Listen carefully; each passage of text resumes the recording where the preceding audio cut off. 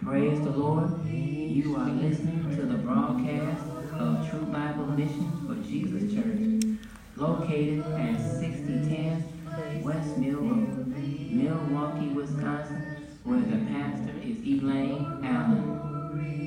God is what our hearts long for, to be overcome by your presence, Lord. Your presence, Lord. Praise the Lord, it's chat time. Praise the Lord. Praise the Lord. Yes, praise the Lord, it's chat time.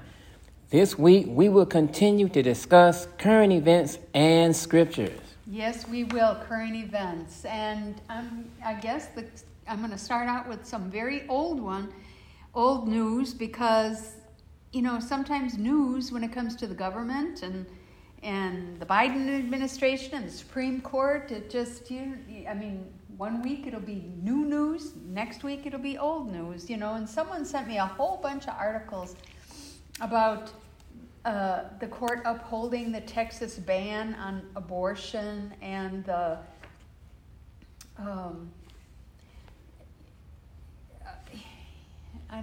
the heartbeat bill. Mm-hmm. and stuff, and I've got articles from the ChristianHeadlines.com, the Washington Post, and Fox News, where Biden believes it's up to a woman to have an abortion, and from Market Watch, President Biden labeled the Supreme Court's actions as unprecedented assault on a woman's constitutional rights under Roe v. Wade, and another article saying that Texas churches fight the heartbeat ban, label abortion immoral and social good, and it goes on and on and on. And lo and behold, it went to court and it was blocked again. It was blocked. I know that me personally, I approve of this law where if you can hear a heartbeat, you can't get an abortion. Right. That as a matter of fact, that's old law. They just never enforced it. So now they're saying you have to enforce it, But what people don't know, and maybe they don't care, I don't know. But maybe some people don't know that this abortion procedure, in which the unborn baby is ripped apart limb by limb to prevent a live birth. It's literally it's torture. It's torture, and it's murder. Pure and simple. They had a procedure they call it D&E to make it not so sound so terribly. It was called dilation and evacuation. Yeah, they're just tearing the poor baby apart. So I don't know what's going to happen, but it was blocked. So now people can go ahead and get abortions. In some clinics, not all. And right, because they feel like, what will happen to them if the people who filed an appeal and it gets overturned again? Will it go retroactive back? So you gave them abortion, will they be held liable? I don't know. I think that's part of the reason why. And I just think people of color, really. I remember my mother, she was a public health nurse. And when they first came out with this Planned Parenthood, the first thing she said was, it's nothing but genocide. And the person who created this Planned Parenthood, Sanger, was just an out-and-out racist. She did not believe that black people should procreate. So she started Planned Parenthood And she to encourage them to abort their children. said she didn't even want the word to go out that she was trying to do that. Right. So she was trying to hide it, but the Lord allowed a fly to be on the wall and allowed a rat to be in her operation, and the rat the whole scheme out. Right, and the fact is, common sense to tell people some things, but there was a time people would just never think of killing their young. Now they do it as just a matter of. It's like if you are engaging in activity that's going to be responsible for bringing a life into the world, you could just imagine how things would change if you have to take responsibility because there's a heartbeat.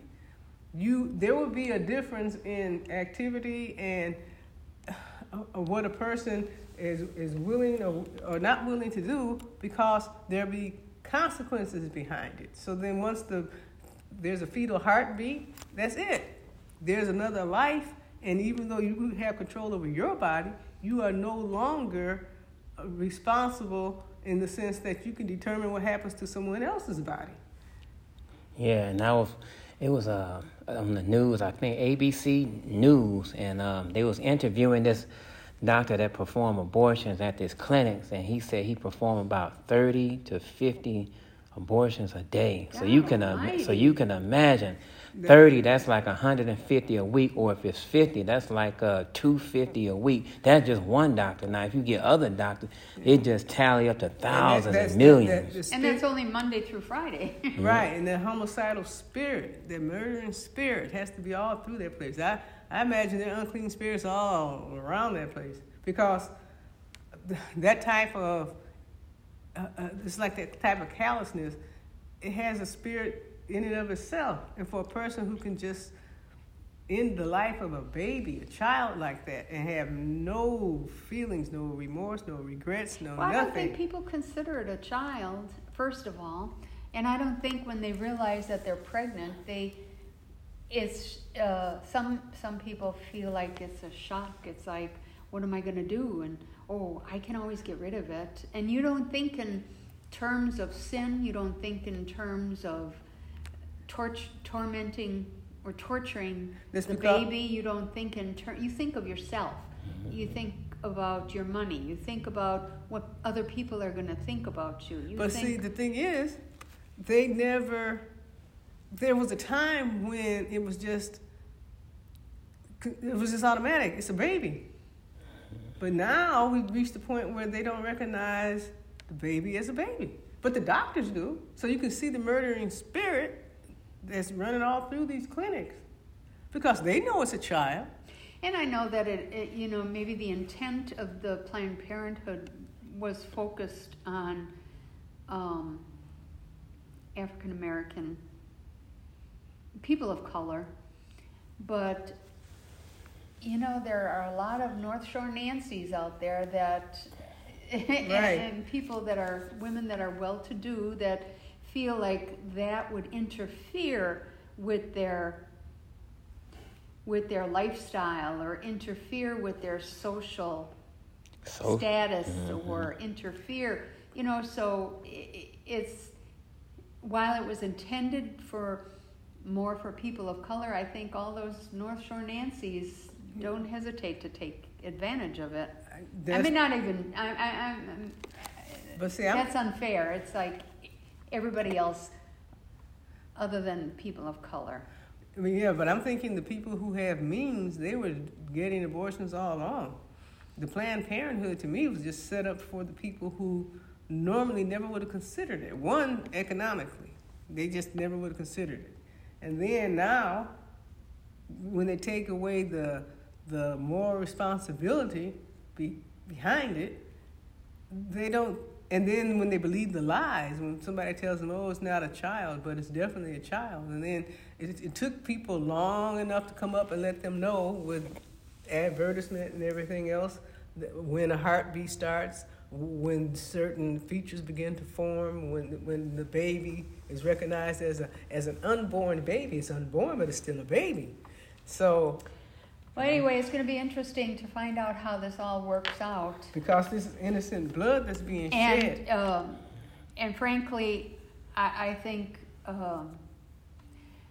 the Biden administration really puts his 2 cents in. Yeah, and just think that he's going to have to give an account to the Lord, because there's innocent blood that the United States is shedding. Millions upon millions. Yeah, like the Lord, the blood, you know, I mean, that's Just flowing. just like any law, you think that, you know, the Supreme Court or a court, or, you know, they're influenced by people higher up in politics. You know, and no, it's not fair all the time. No, it's not. No. So you can expect it to be overturned and then overturned again and then overturned and dragged out. What you're probably not expecting is when God sets the balance. Just like finally when the Lord says, I've given you enough time to repent. I've done enough so that you should be able to realize that I'm not pleased with this, and yet you refuse to repent or to acknowledge or to give me the glory. Regardless of what man thinks he's capable of doing, God's going to strike the balance.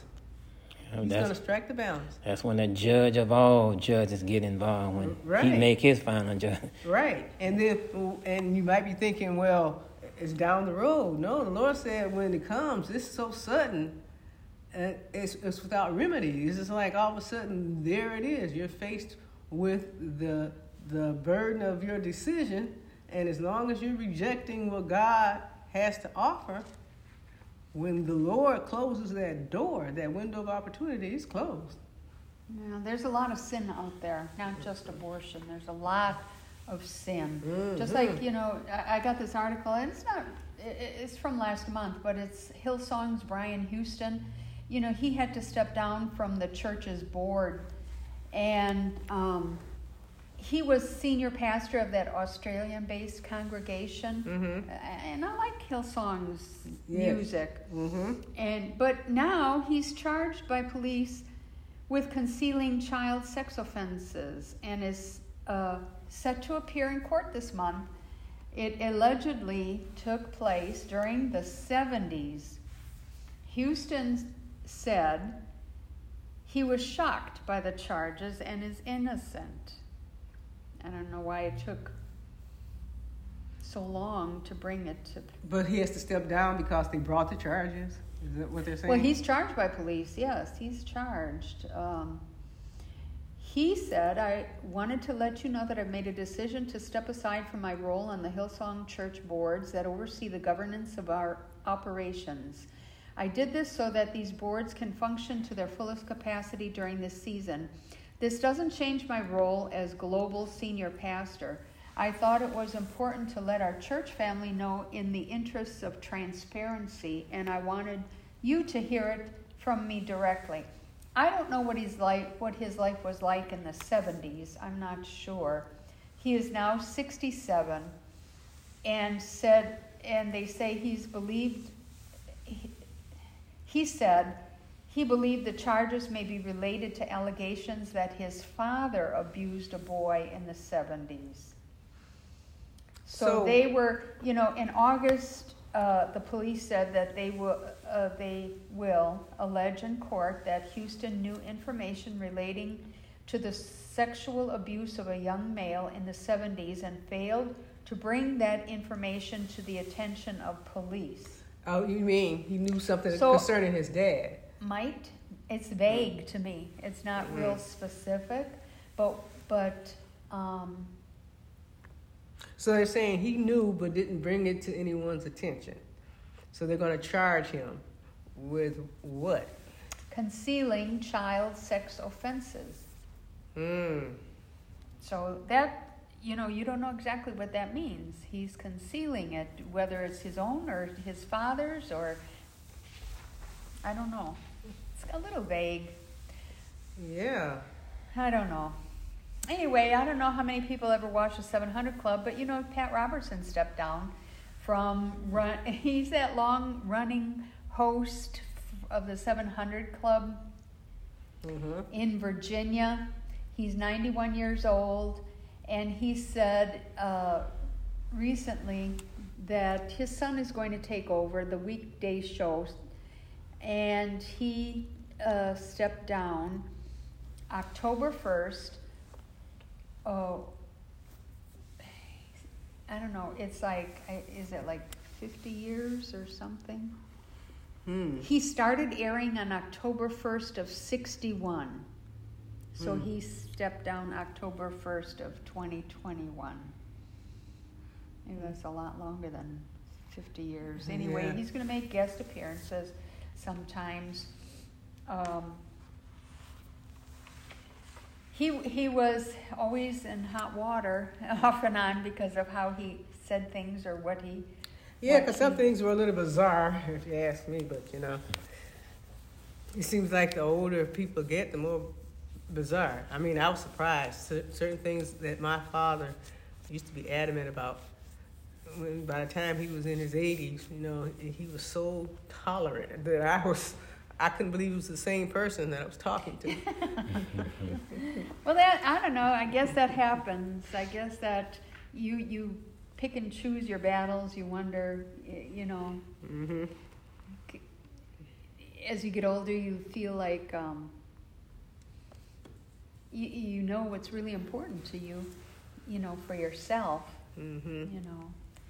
And you gain more wisdom. I think you gain more spiritual wisdom if you're closer to the Lord, you know, and things probably don't bother you as much as they used to. Probably. Or you realize that you have no control over it. Yeah, that's true. What can I do? But anyway, one thing I saw on the website for the 700 Club was an article. It said keys to powerful living, and it caught my eye because of the times that we're in. It says overcoming anger, and then I'm listening to the news day after day, and I hear about all these shootings, all this anger, all these, I don't know, it's terrible. Yeah, it is. And I don't know if some of it is due to anger, which is a really powerful emotion. Anger moves you to do things that you normally wouldn't do if you didn't give over to wrath. Right. And that's why the Lord says, don't give in to wrath.